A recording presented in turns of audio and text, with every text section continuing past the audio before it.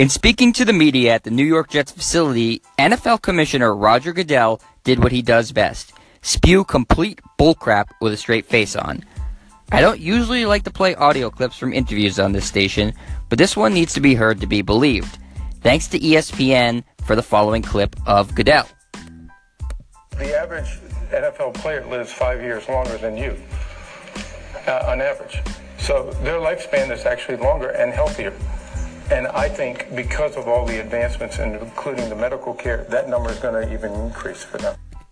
I refuse to believe that anyone is so stupid as to actually believe that playing a sport where you get the crap kicked out of you weekly and get plied with painkillers on a regular basis makes you live a longer life.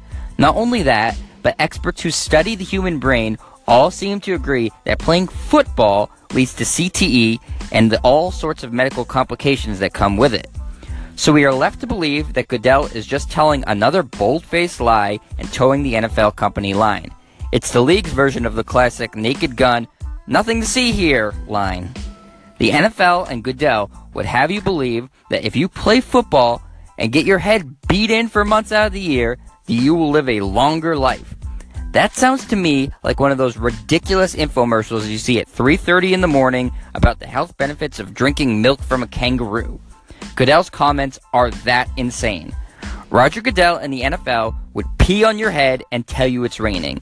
And because we all love football so much, for now, all we can do is continue to watch, but make sure we call out the league and commissioner on their bullshit. You want to live a long and healthy life?